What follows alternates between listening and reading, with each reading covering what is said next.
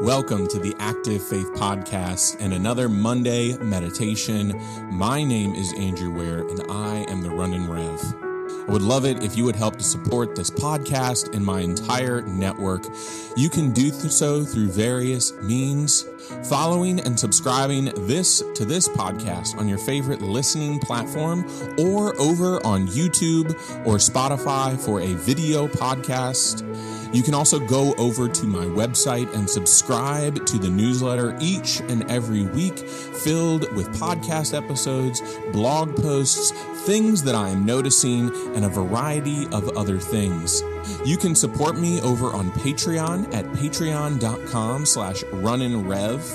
Any dollar amount a month is greatly appreciated. Or you can support me by following me on social media and sharing with your friends all of the great content to help us all grow together in a theology of self-care. The scripture for this Monday meditation comes from Ecclesiastes 3, verses 18 through 22. I also said to myself, as for humans, God tests them so that they may see that they are like the animals. Surely the fate of human beings is like that of the animals. The same fate awaits them both. As one dies, so dies the other. All have the same breath. Humans have no advantage over animals. Everything is meaningless. All go to the same place. All come from dust, and to dust all return. Who knows if the human spirit rises upward and if the spirit of the animal goes down into the earth? So I saw that there is nothing better for a person than to enjoy their work, because that is their lot. For who can bring them to see what will happen after them? Happy Labor Day.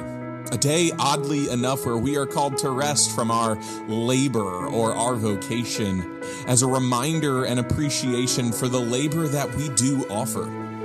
The Department of Labor introduces Labor Day on their website, saying, observed the first Monday in September, Labor Day is an annual celebration of the social and economic achievements of American workers. The holiday is rooted in the late 19th century when labor activists pushed for a federal holiday to recognize the many contributions workers have made to America's strength, prosperity, and well-being.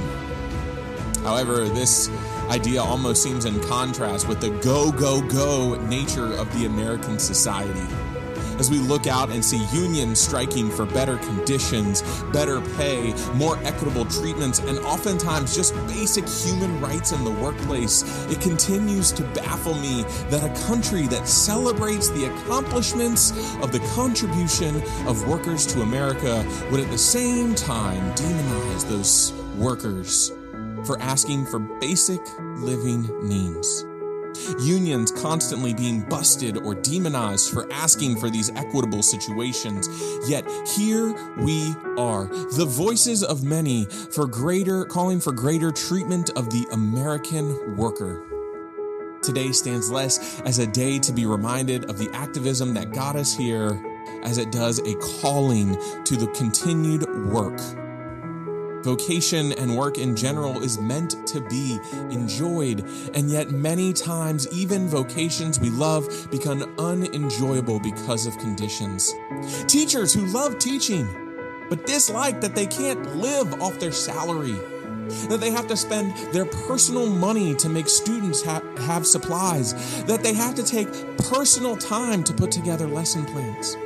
Nurses whose roles are used and abused by a medical system that devalues the true nature of work they put in and yet have an innate desire to care for and help those who are weak. This list could go on, and yet we wrestle not with labor but with care. Fair labor includes opportunities for self-care.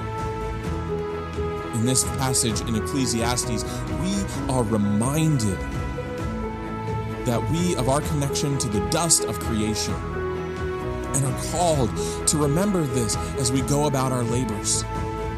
We work with joy because we are grounded in the nature of God that floods within each of us. Yet, when our humanity is devalued, it's harder to live into that nature. The mentality of shut up and work neglects that we all are all human and deserve to be treated as such. Therefore, we do advocate to have safe and necessary working conditions. We advocate to be better able to provide for ourselves. That way we can take pride in our work, so that our work doesn't become a barrier to fulfilling life in the Spirit.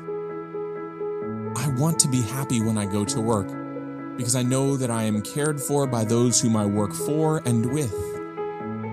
I want to be happy knowing that my family is cared for. In these ways, the fight of Labor Day is a fight for an equitable and just society that views human nature as something to be nurtured, not taken advantage of.